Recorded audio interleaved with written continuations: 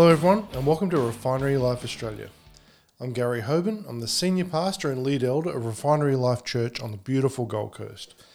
If you're on the Gold Coast at any time, feel free to come and join us as we meet together and share the word of our Lord. We meet at 9:30 on Sundays at 222 Turpin Road, Labrador. For more details, you can have a look at our website, which is www.refinerylife.org. We hope you enjoy this message today and that you really get a touch from God.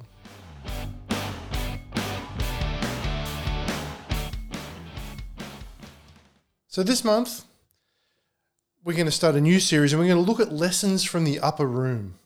And today we're discussing upper room lessons on love. That's why Jesus came, right? Jesus is love. The text we're going to concentrate on is John 13:34-35. Let's read it together. It says, I am giving you a new commandment, that you love one another just as I have loved you, so that you too are to love one another. Verse 35. By this everyone will know that you are my disciples and you have love and unselfish concern for one another. And the scripture reading which we're working through is John 13:31-38. It says, So when Judas had left, Jesus said, Now is the time for the Son of Man to be glorified, and God is glorified in him. If God is glorified in him, God will also glorify him, the Son, in himself, and will glorify him at once. Verse 33, Little children, I am with you only a little while longer.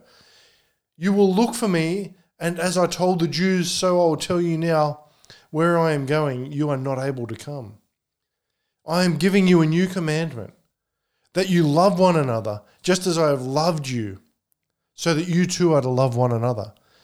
By this everyone will know that you are my disciples, if you have love and unselfish concern for one another. Verse 36, Simon Peter said to him, Lord, where are you going? And Jesus answered, Where I am going, you cannot follow me now, but you will be able to follow later. Peter said to him, Lord, why can I not follow you now? I will lay down my life for you.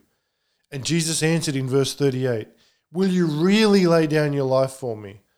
I assure you and most solemnly say to you, before a rooster crows, you will deny me and completely disown me 3 times.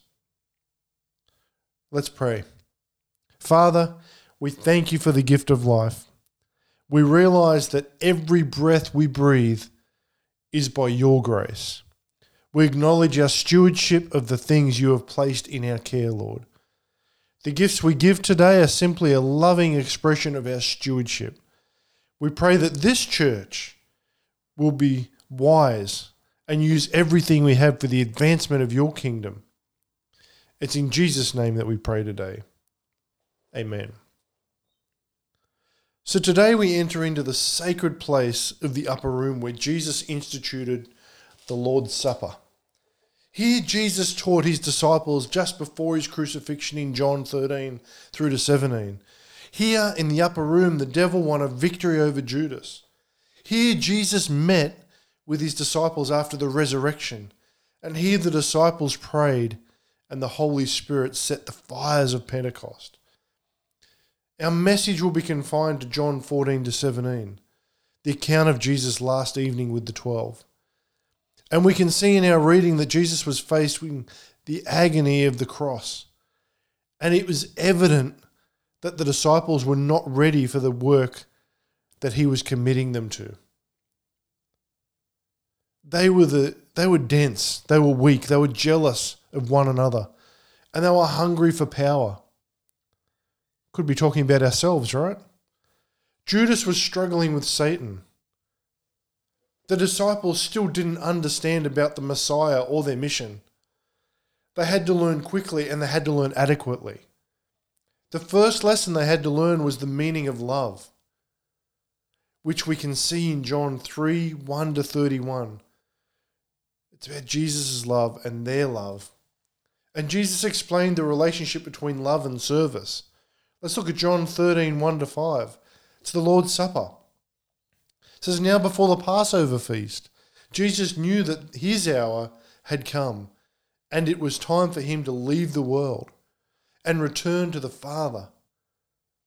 Having greatly loved his own who were in the world, he loved them and continuously loves them with his perfect love to the end, eternally. Verse 2, it was during supper when the devil had already put the thought of betraying Jesus into the heart of Judas Iscariot, Simon's son, that Jesus, knowing the Father had put everything into his hands and that he had come from God and was now returning to God. Verse 4, he got up from supper, took off his outer robe, and taking a servant's towel, he tied it around his waist. And then Jesus washes the disciples' feet. In the upper room during the Passion meal, Jesus demonstrated his love. John 13:1 says, having greatly loved his own who were in the world, he loved them and continuously loves them with his perfect love to the end, eternally. His hour had come. He was Jesus, the Lamb slain before the foundation of the world, ready to die a redemptive death. He would soon no longer be with his disciples physically. He needed to show them that he loved them and continuously loves them with his perfect love to the end. Now compare Romans 5:6-8 and Ephesians 3:14-19. So Jesus did the work of a servant as he washed their feet. John 13:6-11 says, or it gives Peter's reaction as he misunderstood the master's actions. John 13:6-11 says, when he came to Simon Peter, he said to him, Lord, are you going to wash my feet? And Jesus replied to him, you do not realize now what I am doing, but you will fully understand it later. Peter said to him, you will never wash my feet. And Jesus answered, unless I wash you, you will have no part of me. We can have nothing to do with each other.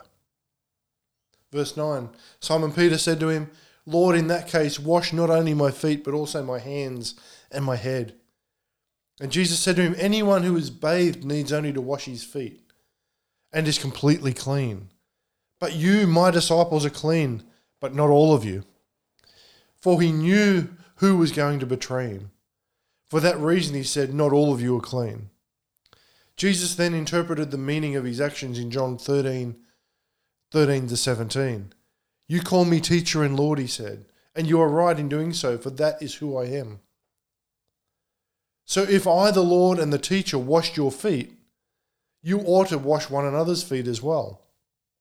For I gave you this as an example so that you should do in turn as I did to you.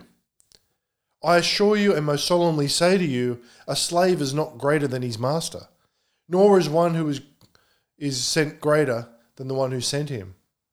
If you know these things, you are blessed, you're happy, and you're favored by God, if you put them into practice and faithfully do them. A servant must not expect better treatment than his Lord. We need to understand that. There is only one kind of greatness, the greatness of service, and it is true humility. Our love is shown by our willingness to do whatever is necessary to advance Christ's kingdom, even if it involves humiliating service. And Jesus appealed to Judas with long-suffering love. John 13:18-30 says, well, that's where the message is, but Judas must have been the perfect actor and the perfect hypocrite at the same time. He deceived everyone but Jesus. And after revealing that a disciple would betray him, Jesus gave a morsel to Judas. And to give a morsel at a meal was a mark of goodwill. And Judas must have been on Jesus' left, the place of highest honour, kept for the most intimate friend. And again, Jesus must have quietly appealed to Judas. But Judas remained unmoved, impervious to his appeal of love. Do you know people like that? Perhaps you may be one of them.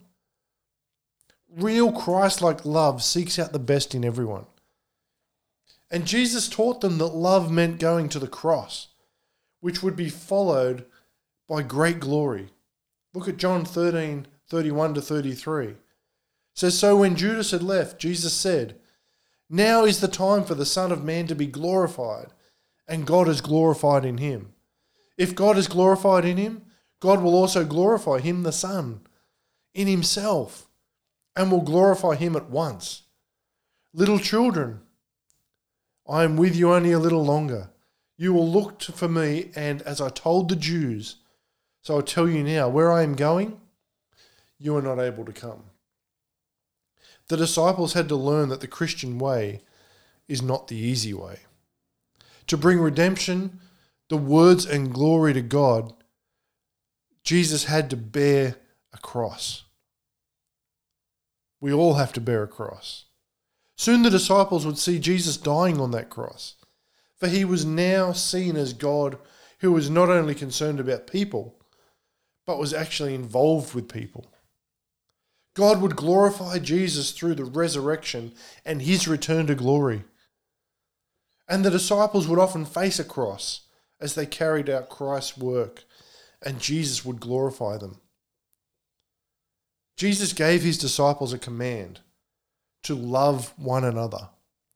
John 13:34-35 says, I am giving you a new commandment, that you will love one another, just as I have loved you, so that you too are to love one another.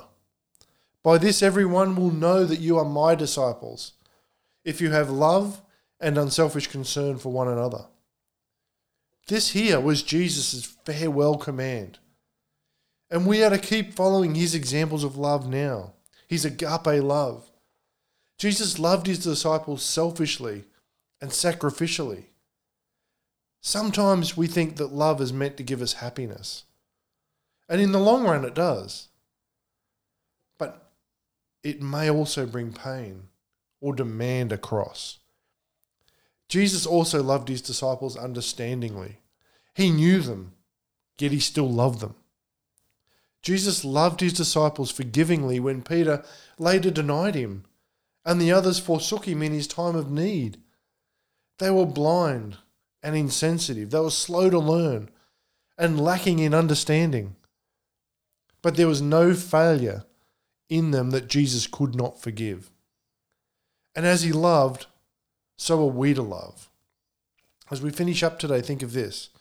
Jesus knew the future of the kingdom depended not only on the brilliance or the greatness of his followers, but on their loving one another as he loved them. And so it is today. It's not our brilliance or our greatness. It's on loving one another that builds the kingdom. This is the first lesson in the upper room, and it's love. I really want to encourage you to be diligent with your Bible study time, because God has so much more for us than we can get from just going to church once or twice a week and hearing someone else talk about the word. When you spend time with God, your life will change in amazing ways, because God is a redeemer. There's nothing that's too hard for him, and he can make you whole, spirit, soul, and body. And you're important to God, and you're important to us at the refinery. So when it comes to prayer, we believe that God wants to meet your needs and reveal his promises to you. So whatever you're concerned about, whatever you need prayer for, we want to be here for you. Even if you just want to say hi, you can contact us via our website, which is www.refinerylife.org, or via any of our social media channels. And until next time, stay in the blessings.